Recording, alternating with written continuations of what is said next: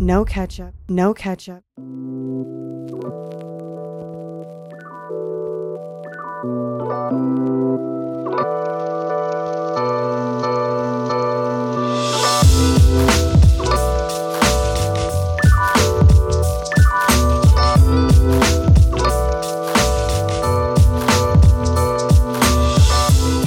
What's good, my people? Welcome into No Catch Up Sports Talk via Chicago. I'm your host, Sean Little, Big Nick the Quick. With me, as always, we're back this week. We got to talk NBA playoffs. You already know that's where we're going. Knicks even up the series at the Garden 1-1 versus the Heat. No Jimmy Butler. Big problems. They almost eked out the 2-0 lead in the series, headed back to Miami. We'll break that game down. Jalen Brunson goes ballistic in the second half. Josh Hart hits some big shots. Julius Randle gets the nod to go, shows up in a major way, 2 assists shy of a triple-double. Then we go to San Francisco. The Los Angeles Lakers take a 1-0 lead. LeBron James, Anthony Davis. I should have said Anthony Davis first because he had an absolute monster game. Dennis Schroeder had a big game. They get the W. We'll talk about that, break that down. Is Kevin Durant and Devin Booker and the Phoenix Suns in deep, deep trouble? We'll break that down as well. They're down 2-0 going back to Phoenix. We'll probably touch on some Aaron Rodgers because that's my guy, and I want to talk about him. But that's how we'll do it. He's so cool.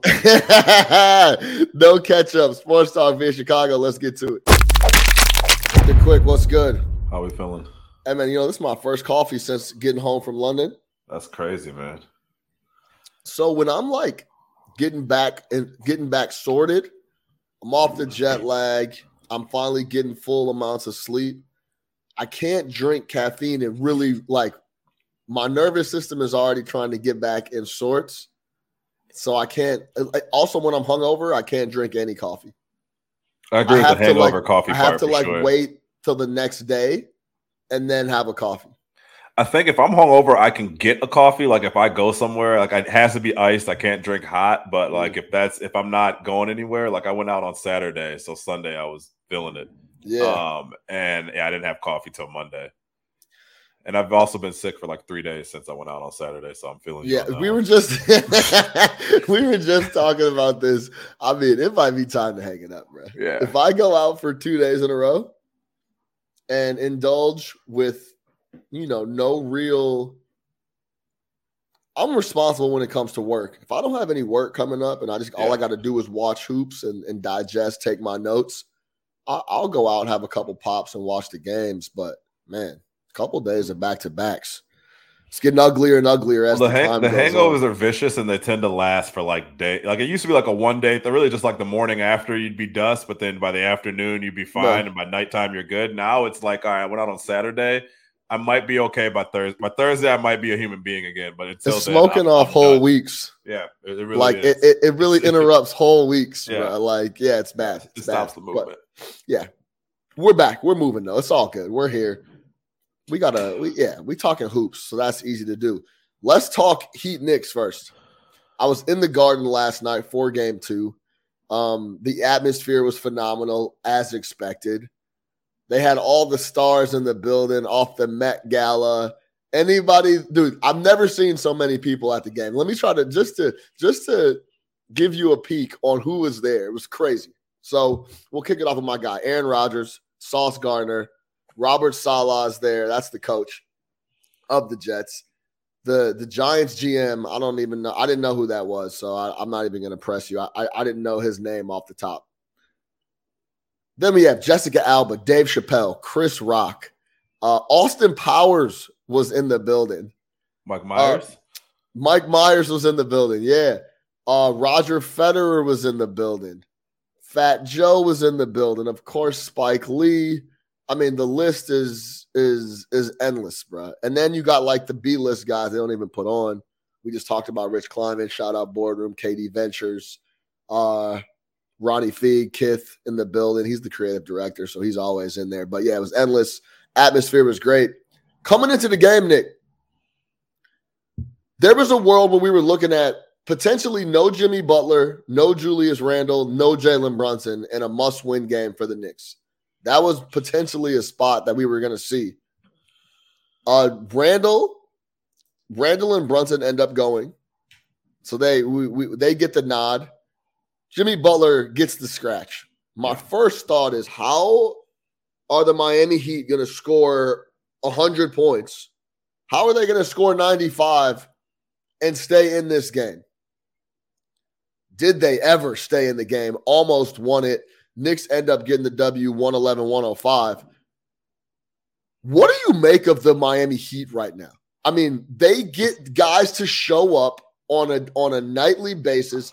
Max Strus showed up last night. Gabe Vincent showed up last night. Caleb Martin is making money by the dribble. Hooping.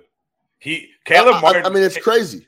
Yeah, so I'll start off real quick on Caleb Martin. Caleb Martin filled into the Jimmy role last night. I'll say it's just the guy who seemed to always be attacking and very aggressive and looking for his shot. Like it was crazy to see a role player, because that's what he is, kind of take on that persona last night.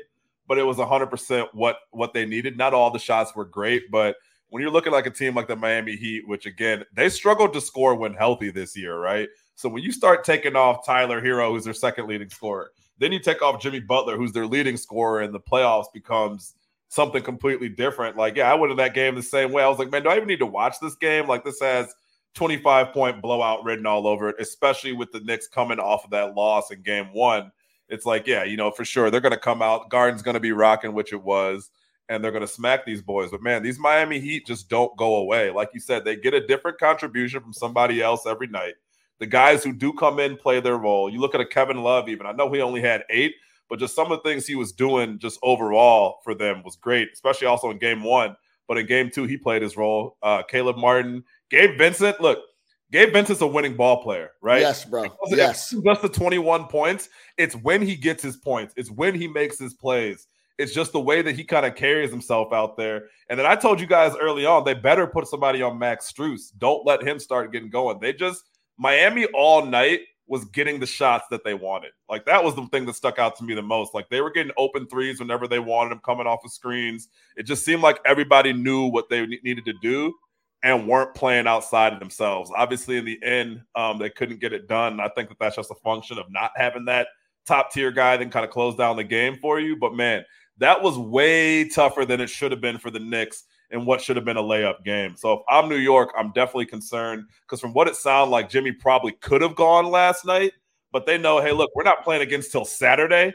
Go ahead and give Jimmy the full week off, right? Because he will have been off from Sunday to Saturday. He's got 6 days to get that ankle to be as good as it was. I think unless Jimmy's like 90%, 95% yesterday, you're always sitting him in that game, especially coming off the win on game one. And you showed exactly what you needed to in game two, that, hey, you can hang with these guys. This team is not too big for you. I know Brunson was allegedly banged up last night, but he looked fine. Going into the game banged up, he looked fine. If I'm the Knicks, I'm worried, because they definitely have some things that they need to figure out. And Miami's just not going away, man. Spoelstra's game plans are ironclad, right? Like, they know exactly what they want to do going into the game. And like I said, the shots that they were creating were elite, and they were hitting them for a lot of the game, which caused a lot of problems for the New York Knicks. I tweeted this during the game. There was very rarely a possession where the Miami Heat didn't find the open man. They were getting open look after open look. The ball movement was absolutely superb. They eventually, at the end of the game, just ran out of gas. They didn't have a guy that they could go to that could go get them a one-on-one shot. The Knicks started closing down. They're making it a little more difficult. But also, I've never seen a plus-minus lie so much in a game. Like, Caleb Martin was minus 14. Yeah. That's absolutely absurd. Yeah. Then you can go down to like Isaiah Hartenstein for the Knicks. He was a 0. He played plus big, 800. Yes, he played big minutes for those guys. Used up all his fouls too. Had 5. Played hard on D. So, quick note on Hartenstein, and this is just like, sorry, I don't mean to interrupt your thought, but just on a basketball note. You look at Hartenstein, you look at Looney, is the new thing that you want from your big offensive rebounding, just with the prevalence of the 3-point shot and guys that can get it up quickly. These guys that can create extra possessions like that, like, it's always been huge, but now knowing that those extra possessions can lead to 3 points very quickly, like, I really think these guys who just create havoc on the offensive glass and just put in more effort than everybody else are key. Just again, Looney and Hartenstein like stood out majorly to me in that regard, but like Mitch Robinson, that's what those guys do. These guys get offensive boards. You create another possession, and now with 3-point shooting, it's just that much more deadly. You know what I mean? Yeah, no, absolutely. I mean, any second chance points, 3 or 2, are always going to be massive in games where points are coming at a premium, like the Knicks and the Heat, no doubt. So I am a little concerned though, because I can't tell you how many games in a row, Nick, I've said the Heat are going to have this shooting is going to have to relax a little bit. Like there's just no way they're going to get this production from all these guys game in, game out. And it does continue to show up in big spots. It's wild. They took 49 threes. They were 17 of 49. They hit a bunch of those in the first half to get rolling. But still the timeliness of these jumpers was massive. And if you want to talk about timely jumpers, Jalen Brunson had a really slow first half, ended up coming on, scoring 36 of 10 from 3. Absolutely. Coming off of a game where he hit – in game 1, he hit no threes, comes back, follows it up with 6 threes. Big-time shot making. Julius Randle, they need him. I mean, like him or not, there's discussions all the time about if he's a good fit or do people like him in New York, et cetera. Regardless, they need him on a night-to-night basis for a multitude of reasons. So Josh Hart was the best player on the floor last night. Josh Hart was the most impactful player on the floor for the New York Knicks last night. If we're going to call it what it is, I mean, he was 14, 11, and 9, and talk about in the moment, talk about big plays, talk about on defense. And we talked about it when they made that trade. This guy was going to play 30-plus minutes a night for Tom Thibodeau because he's a Tibbs-type player. But, I thought Hart 100% kept the Knicks in the game. No question. And the 2 threes he hit were in the fourth quarter in the last 5 minutes of the game. Massive. So, yeah, they were massive, massive jump shots from Josh Hart. But, yeah, I am a little worried that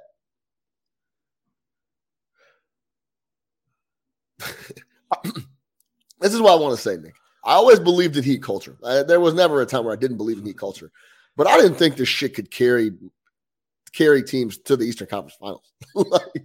this is pure Heat. This is pure Heat culture. Yeah, this is pure Heat. For them to be competing the way they are is tough. I still think the Knicks win the series, and they just have too much depth, too much firepower overall. The Knicks' depth is shaky, though. Right? It's not, though. Quickly's not playing very well in the playoffs. Quickly's not playing well. Toppin has been playing well, but he didn't play well last night. But those guys can be shaky. And you're not, let's be honest, are you getting that kind of first half from RJ Barrett again? Well, now we're going on 4 straight games of saying that, and he's been killing. Yeah. He's been cooking the last 4 straight games. He's a guy that's tough to trust. When he's going to the rack, and he was hitting jumpers last night. Threes last night, though. Yeah, he was shooting. He was shooting that thing last night. He wasn't even going to the rack. It's one of those things where the guy, like for example, the Miami Heat were the shots that Josh Hart got up and RJ Barry got up are wide open looks. For sure. Just got to hit 40% of those, and it's a game changer, and they're going to be able to move. For example, we'll get to this game in a second, but they were letting LeBron shoot. He was struggling from deep. He's been struggling from deep. Everybody shoot. They were letting a lot of people shoot that they didn't trust to shoot. And if you're not knocking them down, it's going to be an issue. So, and that's psychological too. Guys leaving you open, like you think it is psychological. It's so psychological. If you watch the Lakers last night, I'm sorry, the Warriors last night, and those boys were shooketh that they had that much space. They didn't know what to do. It's like, why are you leaving me wide open? You know what I mean? So yeah, that shit is a great tactic that's used. But I worry that when Jimmy comes back to this series, and now you want to talk about how many straight games. This is now 6 straight games for the Miami Heat. I guess 5 out of 6 games for the Miami Heat. Or I'm sorry, 7 games that they played in the playoffs. And 6 of them they've looked great. You know what I mean? 6 of them they've looked like they can actually contend.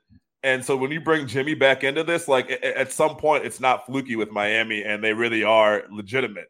And it kind of feels like that year they went to the finals in the bubble. I know a lot of different things happened, but you start knocking out contenders early, like the Bucks are going to be out. We don't know what's going to happen with the Celtics, and your road gets a little bit easier. I don't know. Now, with that being said, I don't know if they necessarily want to see the Sixers. I know I'm looking ahead. But I think Embiid would be a problem for them because they just have 0 size at all. But yeah, I mean, we'll see, man. It is wide open. Let me ask you this. There's been multiple series now where teams feel like they have an advantage and they're resting big-time guys instead of trying to flatline them. Yeah. For example, it's always tough talking about injuries, and I want to be very clear here.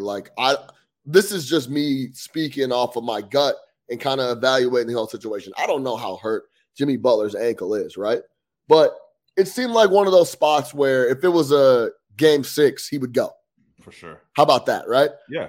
If you followed him on Instagram, he was walking all over New York, having a great time. He was walking up and down Midtown. So it wasn't, and walking up and down Midtown is not playing lateral defense on Julius Randle. I understand that. But still, it seemed like he could potentially have went. That was the narrative around it. That's what I was hearing from people. Now, just before we hopped on here, as we record this Wednesday morning, confirmed Joel Embiid's going to go in game 2. Yeah. They're not saying, hey, we did what we needed to do in games 1 and 2 in Boston. Let's get back to Philly and take care of business. Are you in the camp? For example, Milwaukee thought it was sweet and didn't really rush Giannis back. Like, we're good. Don't worry about it. Miami tucked them away. So Jimmy sits in this game. They still almost pull it off. But maybe Jimmy go up 2-0 and just close the shit already. Get the rest later on. I think it's case by case. And in the Miami case, I had no problem with how they did it, but because it is an ankle, and the only way it's going to get better is him staying off of it for a few days. So if you're looking at it like them, like, hey, literally, if he doesn't but Nick, play you game, feel me? I just said my man walking around town and shit. He's that kid with, and I'm just playing devil's advocate. But here. it's also like you said, Jimmy knows himself. Pat knows himself. Oh, Jimmy wanted to play. They told Jimmy he can't go. So that was said during the broadcast. Jimmy said, I'm ready. And they said no. Well, that's what I'm saying. So, but like, who's saying no? Pat Riley, Pat, the guy. Pat saying no. He always says no. But do you get what I'm saying? Yeah, no, I understand. I didn't have a problem with it. I understand the logic on that. Only because you have 4 days off between your next game. And I guess the logic can also go the other way is, hey, have him tested. I haven't tested on Tuesday. And again, he's still going to get that day off between Tuesday and Saturday. But I didn't necessarily have a problem with it. Obviously, they know better than we do. The Giannis one I had a problem with. And it's just you're taking. It's just that you're taking a little bit of this. You think it's getting a little bit more liberal we right got now. A game. Let's go back to Miami, and it's just like, man, you have a shot to go up 2-0 and then go back home. Sure. And I think that's how Philly's looking at it. Joel's like, hey, I could go. Let's try to get 2 in Boston and then go back to Philly. So I think that's interesting. We'll see how it shakes. I never questioned Jimmy Butler. I never questioned Spo and Pat. But we've seen this on multiple occasions in different series with different players. Also, I don't know what the fuck is going on with ankles, but, man, it's been tough. Even Strus last night couldn't come back. Came on for a second, had to go back off. He stepped on a foot. Yeah, Julie is stepping on. Those bodies are weak. It's been a lot of fluky shit, though. Like that shit that with Butler stepping on Josh Hart's foot, it's fluky. For sure. So that's whatever. But the ankles have been an issue. We'll see what happens. It seems as if the Heat are playing ultimate team ball. Dante, my guy in the comments, said Heat running college program over there. No, for real, plug and play. Let me ask you this: do you have anything? So, do you got any smoke for Bam Adebayo, or is this just kind of who he is? Yeah, no, I think I tweeted before the game. I'm very interested to see how Bam Adebayo approaches this game offensively, knowing Jimmy Butler. Not Jimmy started the first quarter and went out. Yeah. He's coming into the game with no Jimmy. Yeah. Is Bam Adebayo gonna go to work?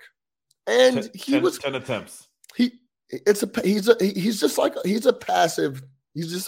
a passive guy offensively, specifically. Less attempts than Vincent, less attempts than Strus, less than Caleb Martin, and barely more than Duncan Robinson.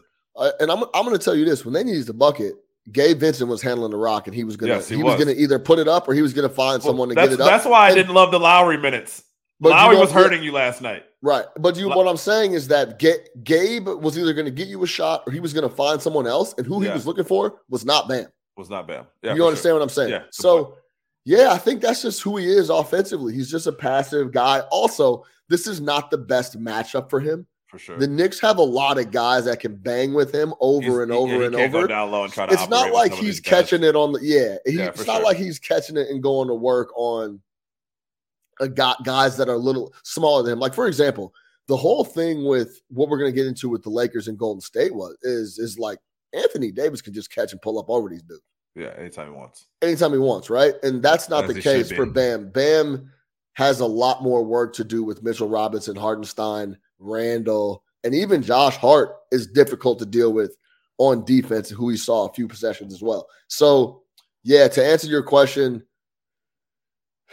what do we talk about, Nick? It's tough to give guys heat when they they don't want to play outside of themselves. Yeah. Like, that's just not his game, right? So it's tough to ask him, like, hey, go out and go crazy. I think me and you were on the same page where we tend to give guys heat that have the ability, that's their game. And then when it's time, it's like, whoa, where is this guy? I was just about to say, you don't get the feeling from Bam that he's holding back. You watch certain guys and it's like, man, he's holding. Like Wiggins is a great example. Sometimes you watch Wiggins and you're just like, man, this dude could do so much more. And he's clearly holding back.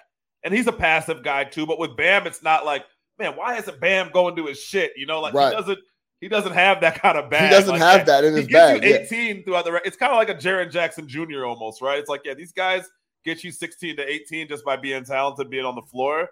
But it's not like he's got like some plethora of moves or some next level that you're waiting for him to go to, right? So like I give him the benefit of the doubt in that situation, and that it's not like I expect Bam to, you know, like, man, he needs to be aggressive. I've seen him do it. Like it's not what he does. Yeah, it's just not. That's not how.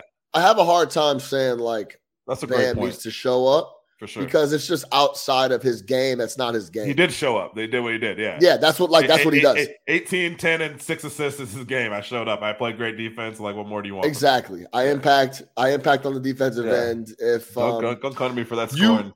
You might come at Bam for not like going to get better in the offseason on offense and showing up with like a different repertoire. I mean, if he could shoot threes, it'd be a fucking game changer. Yeah. So that's where you could fault him. But typically when I'm looking at guys and I'm like, yo, what is this guy doing? It's not Ben Simmons. It's not, or like, it's like the best example is probably Jason Tatum. Like, dude, what the fuck? What is going on here? Yeah. Like, this guy can do anything, anytime. And I haven't seen him get a shot up in 7 minutes. Doesn't play second halves of basketball games, apparently. So that's where I tend to get hard on players. But yeah, Bam, I think this is who he is. And we'll get to this as well, like later on. Gabe and Caleb are getting up these shots because they have to.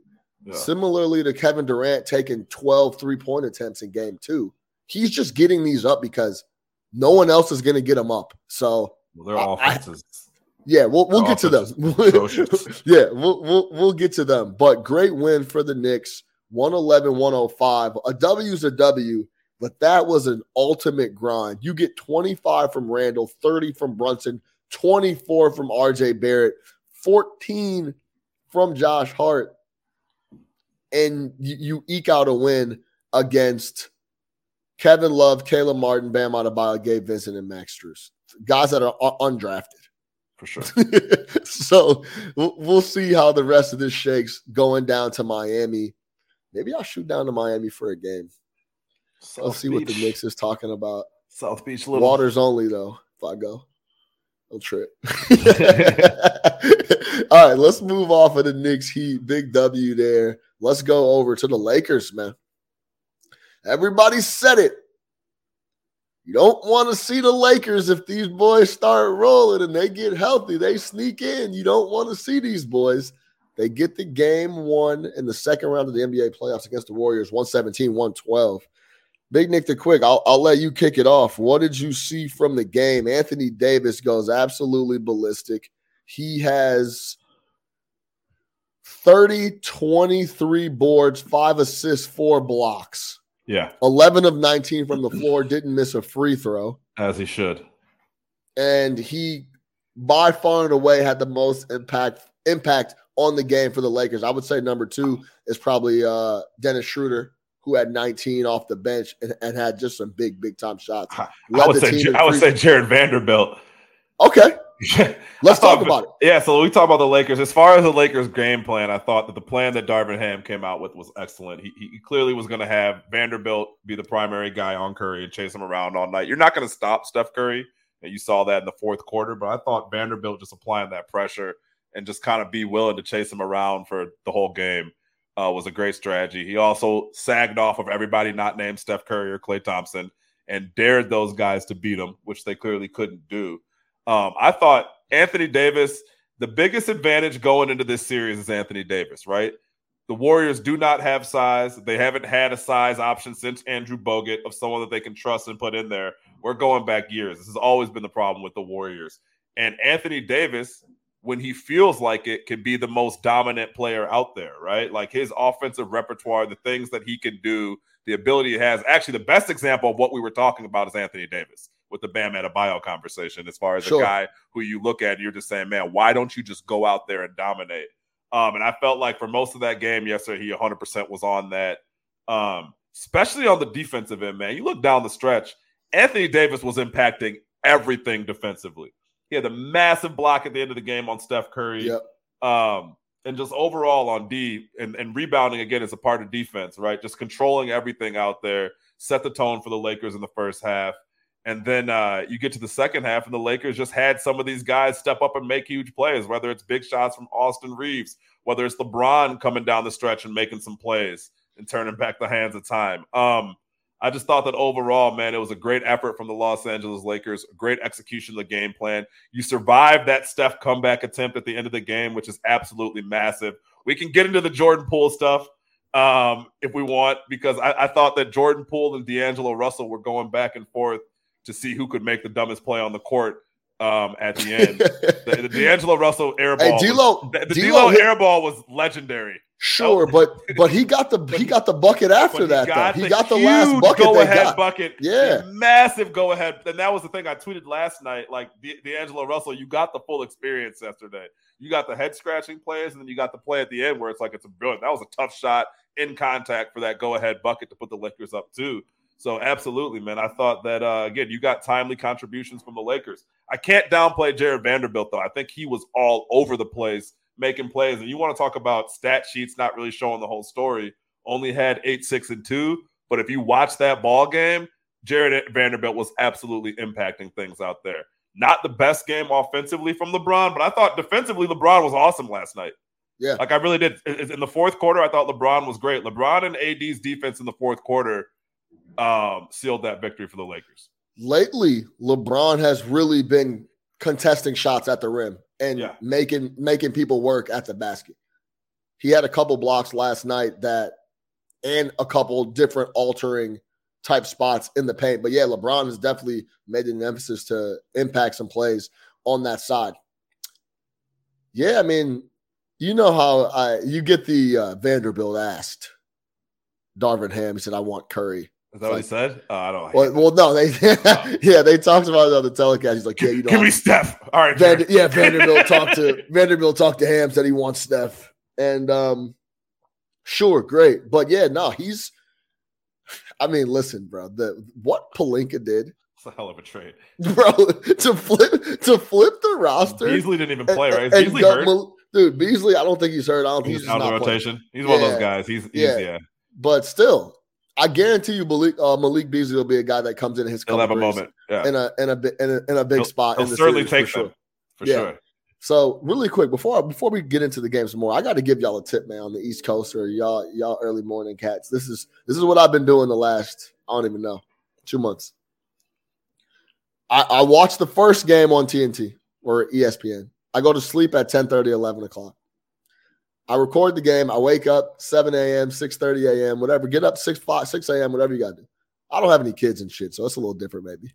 Yeah. But I get up 6 a.m., 6:30. I have a cup of coffee, and I watch the late game. And it's the best shit in the world.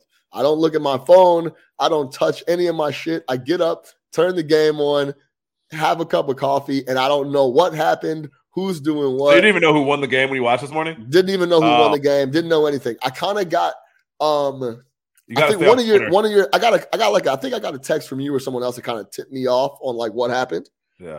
But still, it was still like high drama. I watched the whole thing. It was a lot of fun. So yeah, that's a little tip. Not seeing what happened because I got like Bleacher Report, ESPN, just zapping my phone with every. Well, what I'm saying is, you after the first game ends, so like for example, after the Garden, I got on the train. I went home. I got home. I didn't even turn the TV on. I called my girl. I had a little conversation with my girl. It's at like 11. Yeah. The game started when I was on the train on the way home, right? That's right. You're also on that extra hour back, so like your ends are vicious. I get home at 11. I have a little tea. Call my girl. I go to sleep. I'm sleeping by like 11:40, and then I'm up at 6:30. And I don't look at my phone. That's the key. Yeah, you just don't get up and don't look at your shit. Yeah, it's so hard not to. I turn the shit on. Bing, bing. I watch the game. I'm fast forwarding through all the commercials. I stop. I watch Kenny, Chuck, and Shaq at half. And then the game's over. I watch the game in like an hour and 20 minutes. Yeah. Fucking phenomenal. Great, yeah. So anyway, the one thing I do want to key on is Golden State, the issue, and after this, we're gonna talk a little bit about each team and what worries us about them. The Golden State lineup of Looney, Draymond, Steph, Wiggins, and Clay on offense is 3-on-5. And I believe that's gonna be an issue here at some point to where Anthony Davis is going to offset some of these rebounds. I mean, Looney, he was still doing damage on the offensive glass last night. Yeah. He had 7 offensive boards last night, so he's still doing damage. But I hope he's up for a contract. Wiggins is one of those guys that we just talked about. Offensively, he lets it come to him more, right? Clay is running off. I would say so. Yeah, Clay is running off of screens. He's not ball handling at all. He doesn't dribble. The only guy out there handling the rock is Draymond Green and Steph. And Draymond's handling the rock with absolutely zero offensive threat whatsoever. Doesn't look at the basket. Everyone checking Dre knows he's not going to get a shot up. So he's essentially either looking for Clay, looking for Steph, or just dumping it down to Wiggins on the elbow for like a turnaround, right? That lineup offensively worries me a little bit because on the flip side, the Lakers are running 4 to 5 guys that all can score. Yeah. Vanderbilt is maybe the one outlier. But at one point I texted you, Nick, on that 5 I just laid out for Golden State, the Lakers were running Schroeder, LeBron, D'Angelo Russell, Anthony Davis, and Austin Reeves. Yep. That's 5 buckets if necessary, right? So Steph is going to have to carry those boys. You saw it last night. Steph didn't have a massive game. He ends up finishing with 27 on 10 of 24. He didn't shoot it that well, and they lost. Clay had the best game he's had in quite a while. Steph and Clay Thompson shot it 49 times combined last night. Like, that's just kind of where they're at. You know what I'm saying? And if those guys don't score 27, 28, 35, and they're at home, it's tough. Yeah, and I thought that the Lakers just having that extra rest, it was clear. Another thing that Ham said is I'm going to tax my guys as far as like not resting guys. If you look, the Warriors had to rest Curry at certain points, and that's when those minutes get super spooky. I think it was right before the fourth quarter. Or at the end of the third, they rested Curry, and they were down 10. And they ended up not giving anything up because when he came back in, they were still down 10. But right when that happened, even the announcer was like, this is when it could get very spooky because you're essentially taking Curry off, and now it gets way scarier for you. The on-off splits with Curry are they're atrocious. Yeah, it's crazy. Yeah, it's a whole completely different team. So I thought the Lakers, Darvin Ham was like, nah, fuck it. You guys are playing 40 minutes. Like the fact that LeBron is 38 years old and playing 40 minutes in these playoff games is insane. Anthony Davis played 44 minutes. It's like, nah, you boys are playing. Nick, I will say this. Austin Reeves got 39 minutes last night. Like, I will say they almost ran out of gas. Yeah, they did. Yeah, for sure. They wouldn't have been able to survive overtime. Hey, they essentially did run out of gas. Yeah, they for sure. what they end the game? It was like a 14-0 run. And then Jordan Poole came running with one of those little red things, like, "No, I got you guys. Yeah, I got you. I'm gonna fill y'all up real quick with this terrible shot." So you gotta find at least 3 or 4 minutes for Anthony Davis. Anthony Davis played the entire second half, and Klay needs it. And on the Lakers, and Klay needs to hit shots. Like, I think the thing that I noticed last night, I noticed I've been watching Klay, and I love Klay, so I don't want to say this, but he's not the same shooter that he was pre-injury and hasn't been. Like, a lot of that shit last night, like, he was 6 for 16 from 3. A lot of those are shots in the past that Klay is absolutely knocking down, right? So I think, especially down the stretch there, and I'm not saying he's no longer good. He's still obviously a great shooter. And the most important thing is you have to guard him. You can't just say, "Hey, well, we're not going to guard Klay." So when they did go to that philosophy the Lakers had last night, you can't just ignore Klay. But I will say that, like, on some of those threes, I thought they were going in. I'm like, man, Klay back in the day is automatic on this. Yeah. That could be age, that could be the injuries, it could be whatever it might be. Maybe he was just off. But I feel like I noticed that when I'm watching him. Maybe that's just me. And I tend to look for negative shit. But, yeah. But, I mean, again, them putting it up 41 times. They really have nobody else. And with Wiggins, man, like, the Poole thing, 1,000% comes to him. Yeah, Poole was left wide open, and Poole hit 6 threes. So, like, I can't fault him. Someone made a good point. I think it was on Get Up this morning. Poole has been enabled to take those shots. It's not like Poole's going outside the flow of the offense when he's taking some of these shots. If they're going to be there, you ultimately want him taking those. He was 7 for 15, 6 for 11 from 3. So it's not like he was wildly inefficient like he can be. But it gets to the end of the game, and we can talk about the last shot. The last shot, we don't even really need to talk about it. Just watch the clip on that. Even the shot before that, he took a contested 3, didn't try to get it back to Steph when Steph was absolutely cooking and was on fire. So I think his last 2 possessions were terrible. And then you get to that last shot, and I don't know if you got a chance to watch the Legler. I did watch the Legler piece, which was incredible. From about those guys angles, not jogging up, and just where he caught it and how tough of a shot that is. To catch it this way. And momentum and turn and shoot. Yeah, and he's like, even when you see Steph Curry take those long shots, it's either off the dribble or it's on a straightaway pass where his momentum is already turning forward. But yeah, I mean, find that real quick, actually. Yeah, it was an awesome breakdown from Tim Legler on Get Up this morning. It was the very first segment that they had, but he basically said multiple things went wrong on that. First is that Draymond and Wiggins, was it Draymond and Wiggins or Draymond and it was Draymond and Wiggins jogged back. Which allowed the defenders to stay where they were and created all that traffic up there. Then Jordan Poole didn't go down to the 3-point line. He stayed up next to Wiggins, which created a log jam, so he couldn't get the ball to Klay, who could have swung out open. Then when Dre finally does get it to Poole, he just launches this incredibly tough, super deep shot that he caught from this side, didn't have the momentum to shoot forward. So, yeah, if you get a chance to break it down, obviously he breaks it down better than I did. That was just kind of the gist of it. But there were multiple things that went wrong on that play. I don't care what anybody says. That's a bad shot. I heard some people trying to defend it. Some people saying, like, hey, it was in rhythm. I think Steph and them were like, oh, it was in rhythm. We trust him to take that. No, you don't. There was plenty of space that he could have stepped up. He could have tried to make another play. He could have tried to get it back to Curry. It was awful execution at the end of the ball game by the Warriors. Yeah, I got it pulled up right here. I'm going to let the folks listen to it because I think it is really, really interesting. So let me share my screen real quick. Which means this video is going to get pulled down. Exactly this no, we're good. Let's start off with how exactly this happens, how it sets up the way. Right off the bat, but let's start off with how exactly this happens, how it sets up the way it does. Right off the bat, I want everybody to focus on 2 things. I want you to focus on the 2 players here for the Warriors, Poole, Draymond Green, and watch how they sort of jog up the floor. It sets up the entire thing because they don't sprint. They end up behind the play to such an extent that right now Steph Curry crosses the midcourt line, and you have right here, there's 4 Lakers in the proximity because those last 2 Warriors aren't even in the picture, and that's going to play in to where Draymond Green receives the basketball, which sets up this entire thing. So now, here you go. You stay with the double team. You keep coming. Now, right here, look at the spacing between these 2. Right now, Jordan Poole knows that pass is not coming to him directly. He needs to be relocating more into this gap right here. You've also got Klay Thompson, coming here. So if that ball were to get swung, you're going to have a 2-on-1 on this side of the floor with a very difficult decision, and maybe another pass gets made to Klay. But he doesn't do that. He stays right next to Draymond. So when this ball comes out, Draymond Green could have done something here to affect this play.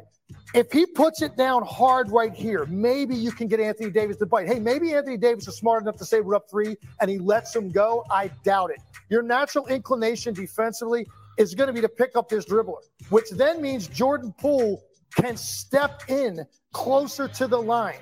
And if he catches it and there's a rotation here, you've got one more pass to Klay Thompson in the corner. It's not what happens. Now, the last part of this, right there. As a shooter, I can just tell you, as a guy that took a lot of deep shots in my career, when the ball is coming to you from this side and you catch it here, it's very difficult to generate the kind of momentum you need to shoot a shot from that distance. If you watch Steph Curry over the years, when he shoots those deep ones, it's either off the dribble where he's got momentum, or it's on a pass that's coming directly out from the post where he steps in.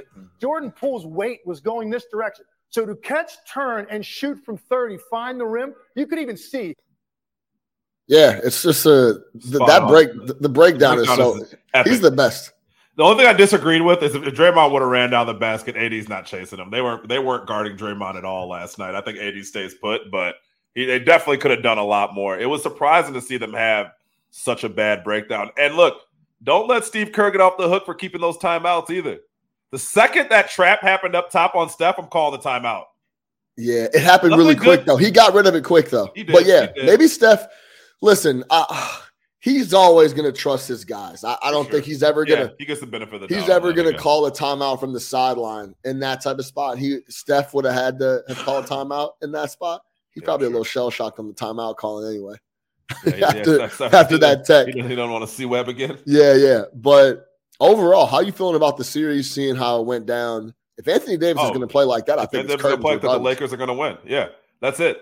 But it's a big if, which is crazy when we're talking about Anthony Davis, a guy who's supposed to be one of the top 10 players in the league.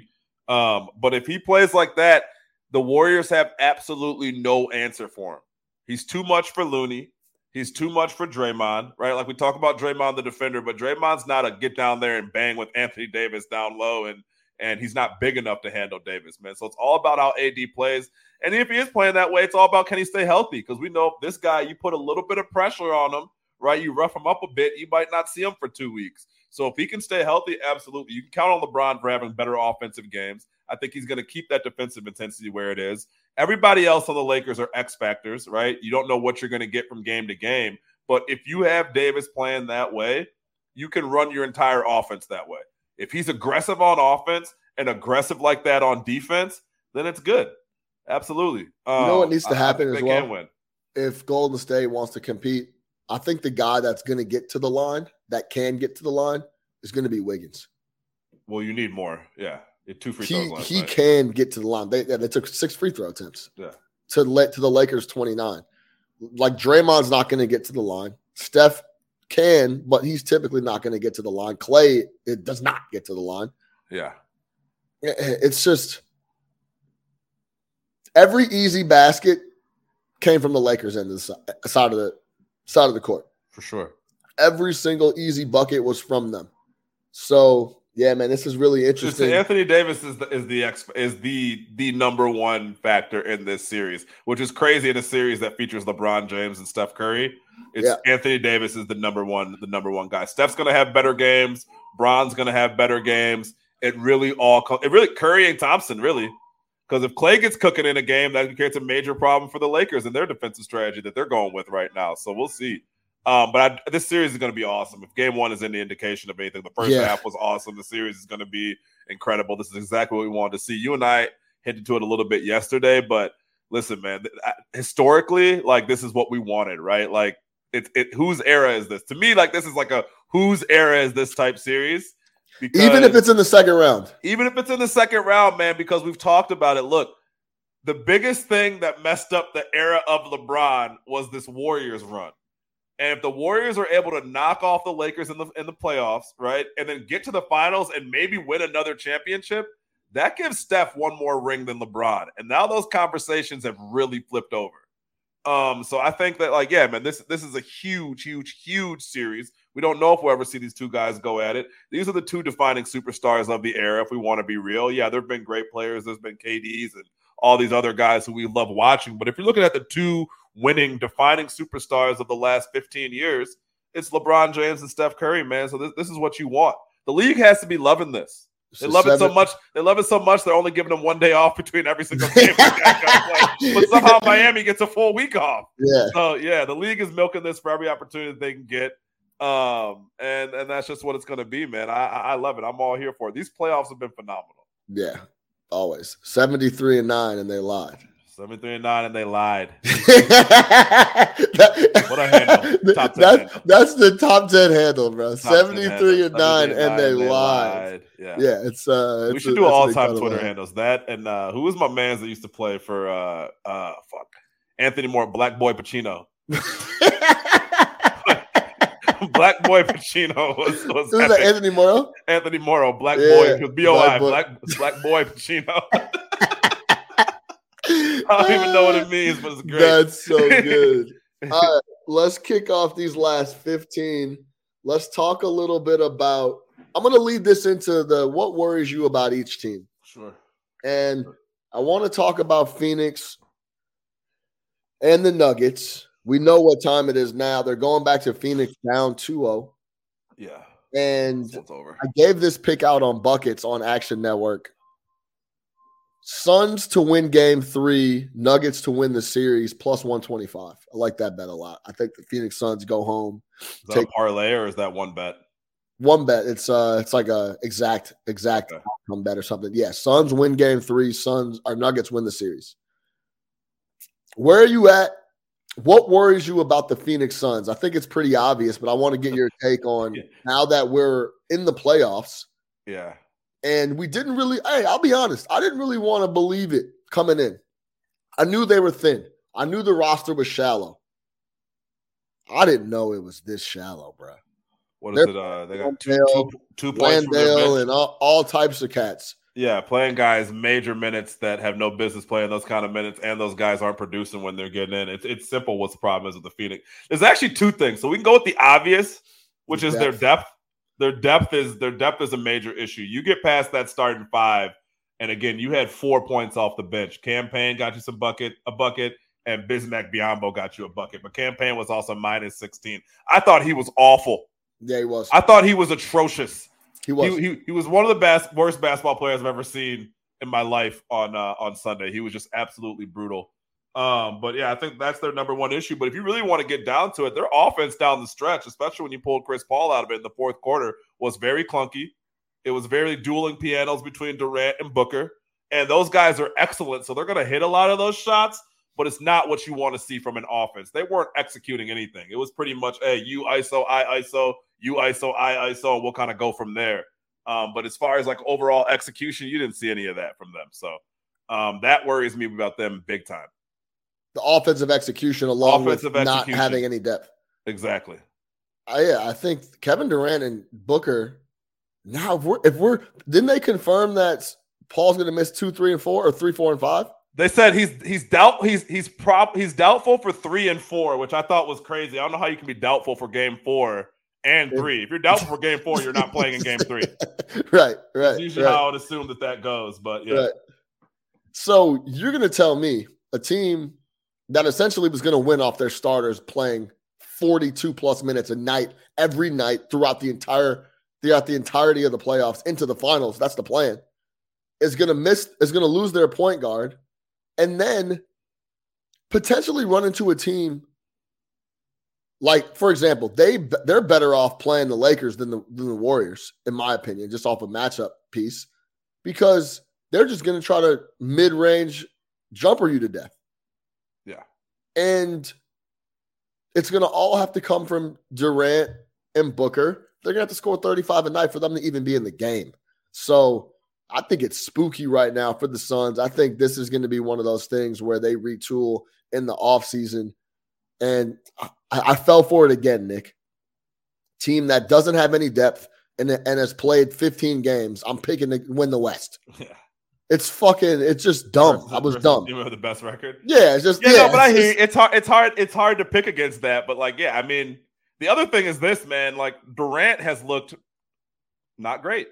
Yeah, he's been solid, not great. He's been solid, but not like the automatic, like within, he's forcing at times, which you never see from Kevin Durant.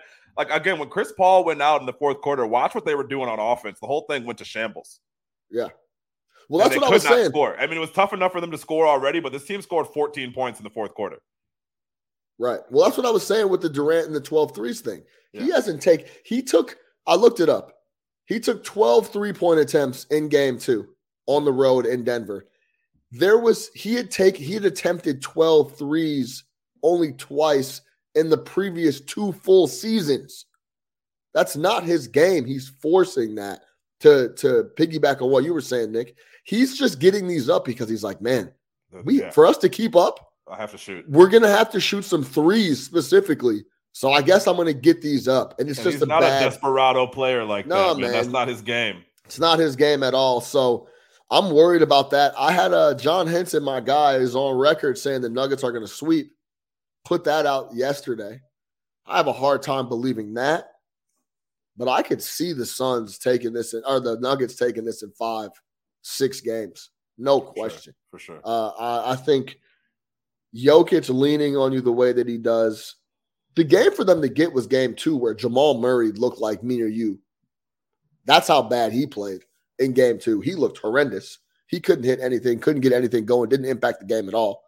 And they just didn't have enough. KCP hit some big shots. Aaron Gordon hit some big shots. Jokic played lights out. So, yeah, the three-pointer shooting and the depth of the Suns worries me. What worries you about the Nuggets right now? They're playing phenomenal at the moment. But what is one thing that does potentially worry you? For me, I'll keep it short. Just Jamal Murray can't get his own shot like that. Yeah. Michael Porter Jr., I don't know if it's like an entitlement thing, but it's like, hey, you guys need to get me the shot exactly where I want on the floor, where I want it, in the perfect pass, in my slot, and then I'll get up a shot. And if that's not the case, I'm actually frustrated about it, and I'm not going to impact the game at all. I offer no value any other way other than shot making. Right. The thing that worries me the most about the Nuggets would probably be exactly what you just laid out, that after Jokic, as good as Murray can be, he wasn't great in that game. He had some shots down at the end of the game. And they really relied on massive buckets from KCP, your boy. Shout out KCP. Fat the pockets, KCP. Fat the pockets, KCP. Yeah, so I would just say overall, like as much talent as this team has, it gets scary when you kind of look for that second guy for them. But I feel like, fuck it. When it wasn't working for them in game 1, they just went to Jokic and in game 2, and he just absolutely took over. And the Suns had no answer for that. So there's a lot that worries me about them right now in this series. I think that they're going to win this series in 5. I'm even dubious a little bit about game 3, if we're being completely honest. Yeah, I mean, the number's only 4. The thing would worry me is just like, where is that other guy going to come from for the Nuggets if it does get tough for Jokic? But again, I felt it was tough the other day, and Jokic just absolutely took over. Like, he absolutely took over that game, and they had nothing that they could do with him. Yeah. Any reason Landry Shamet, Terrence Ross aren't getting any minutes from Monty Williams? Landry Shamet is the definition of trick or treat. But I guess in this situation, but I mean, you got to take a risk here. Throw Terrence Ross in there. When you need a bucket, that's what Terrence Ross does. We've talked about it. Like, Hooper, a ball player. Terrence Ross is a hooper. Yeah, he's a bucket. Yeah. So I would 100% give him an opportunity in there to do Nick, I'm talking consecutive DNPs over and over. What about the Bubble All-Star? TJ Warren's on the roster, isn't he? TJ Warren, yeah. I thought he was a bucket. I thought he was an all-star. That bubble was something different, bro. Yeah, see, I told you, he must have a crazy personal life. I told you, TJ Warren's personal life must be crazy because you took him away from everything. My man looked like fucking bro. He looked like bro. Let's be honest. Yeah. Go back and look. He looked like fucking Kobe Bryant. He looked like Kobe. Yeah. He looked like Kobe. Yeah. Like dead ass. TJ Warren in the bubble was sensational. Yeah. So I'm telling you, maybe his personal life must be wild. TJ Warren must be going through it out here. Like, no, don't let me out. He let him out of Orlando, and he reverts back. You pull him away from the distractions. He's ready to go. Bro. No fans, no distractions. TJ Warren is an absolute hooper. An absolute hooper. So that would with Phoenix is obviously the depth and just their offense. To me, again, if there's going to be no Chris Paul, I that's going to be a lot of campaign. Yeah, and campaign's been bad for a while now, or hurt. Yeah. But with Denver, yeah. So all right, who else we got? What worries you about the Knicks? You know what? Forget about that. We'll go to these since we haven't talked about them. What worries you about? We've talked about this a bunch. What worries you about Boston? And then we'll get into Philly. Their Boston's defense and crunch time decision making. I think defensively they're fraudulent and they've really slipped. And I think their crunch time decision making is evidenced in Game 2. Is unbelievable. Or was that Game 1? I'm sorry. Game 1. Yeah, Game 1. Yeah. Their decisions down the stretch, and the fact that now going back to last year in the finals, Tatum disappears in second halves of games, specifically in fourth quarters. Like this is not big ones. And this isn't just like here and there. Go back to the finals last year. Go back to what we talked about in every finals game last year after the first two, that this guy disappears. He's not calling for the ball. He's not aggressive, and he seems to be okay with it. That's the thing that actually really bothers me. He seems to be okay with disappearing. Hey, man, listen. Jason Tatum, last year in the 2022 NBA Finals in the fourth quarter, 3 points, 1.5 assists, 0.7 rebounds in 6 games. It was brutal. It was all Jaylen Brown. It was brutal. So then you get into situations where I don't know if that's how Missoula drew it up, that the final play was supposed to be Marcus Smart doing whatever it was that Marcus Smart was doing. And I get it. Marcus Smart was big down the stretch in that game for them. He had made a lot of plays. He was huge. Well, it was one of those things where Marcus was like, yo, no one's fucking doing anything. Yeah, what are we doing? Yeah. Like, I guess I have to go to the basket and try to get a couple and ones. But yeah, exactly. And how do you not? And my thing is this, dude, like, fuck all that. How does the ball just not go to Tatum's hands and you have him make a play, right? Like, here's one thing, man. We like to talk about Kobe, right? Like, everybody talks about Kobe, and rightfully so. How many games did you watch with Kobe, right, where Kobe would get that last shot and fucking mix it? But you know what? Nobody was upset. Nobody said anything, because if we're going to die with Kobe Bryant shooting the ball. We're not going to die with Rick Fox trying to make a play. We're not going to die with Devin George trying to see what's happening out here. Yeah. You understand what I'm saying? Like, we're gonna go down. That's a bad analogy, but we're gonna with Kobe. You know what I mean? Like that's how it's gonna happen. So with Tatum, it's like, give me the ball, clear out, do whatever. Let me decide how this goes. If I pass it off, then I make that decision. If I shoot the jumper, then we've been talking about this for years. I'm the best player on the floor. Yeah. We don't need to call nothing. Throw away the clipboard. Ball me. Right. Facts. Ball me. Right. Let's get to Philly. What worries you about the Philadelphia 76ers? Look good in Game 1, no Embiid. Joel Embiid's health. That's it. And James Harden. I mean, you gotta get that consistent performance from James Harden. I will say this. I texted you guys after James Harden's first shot the other day. When he went baseline and let that little jumper go for the first bucket of the game, I said, oh, no, we're here. Yep. So that's all I need to see. We're going to get a vintage James Harden performance, plus how he showed up to the game. Fit was crazy. I was like, yeah, James is feeling himself today, and he's not going to fuck around because he doesn't want to have to come on Tuesday and hear everybody talk about how Harden shrinked when Embiid wasn't there. So if you can get that aggressive level of Harden, you don't need 40 every day, right? But if he's aggressive and just, hunting shots like he should be, if Embiid's health is the number one thing with the Philadelphia 76ers, I think Maxi's a guy, regardless. He's going to play like a bowling ball. He's going to play like a bat out of hell. If you can get your 14 to 15 from Tobias, because let's be honest, that's all you can really get at this point, they're going to be fine. Philly's good. I'll say that. Philly's good. Yeah, we've been talking about that. They were at one point, a couple months back, they were plus 1,400 to win the East. And this is right when Boston really started slowing down. Yeah. Like, they kind of came down to earth a little bit from being the best offensive team we've ever seen. 20 games. Yeah, seriously. And it was like, man, Philly is really, really good. This was when Embiid started rolling as well. So, yeah, man, I guess I'll go off the beaten path a little bit. My worry for Philly is they're going to need – it's Tobias Harris. consistency. If he can be consistent and do what he did in game 1, they are very tough. But he's your fourth guy now, right? Like, if we're keeping it real, like Tobias, he's paid like a third guy. He's paid like a second guy. Is your fourth guy. So it's like, is that, He's the X factor. Okay. In my opinion. Obviously, if Maxey scores 25 and James scores 25 and then Embiid scores 30, he led the league in scoring, then yeah, of course. But there's going to be times defensively, rebounding-wise, where Tobias could really impact the game.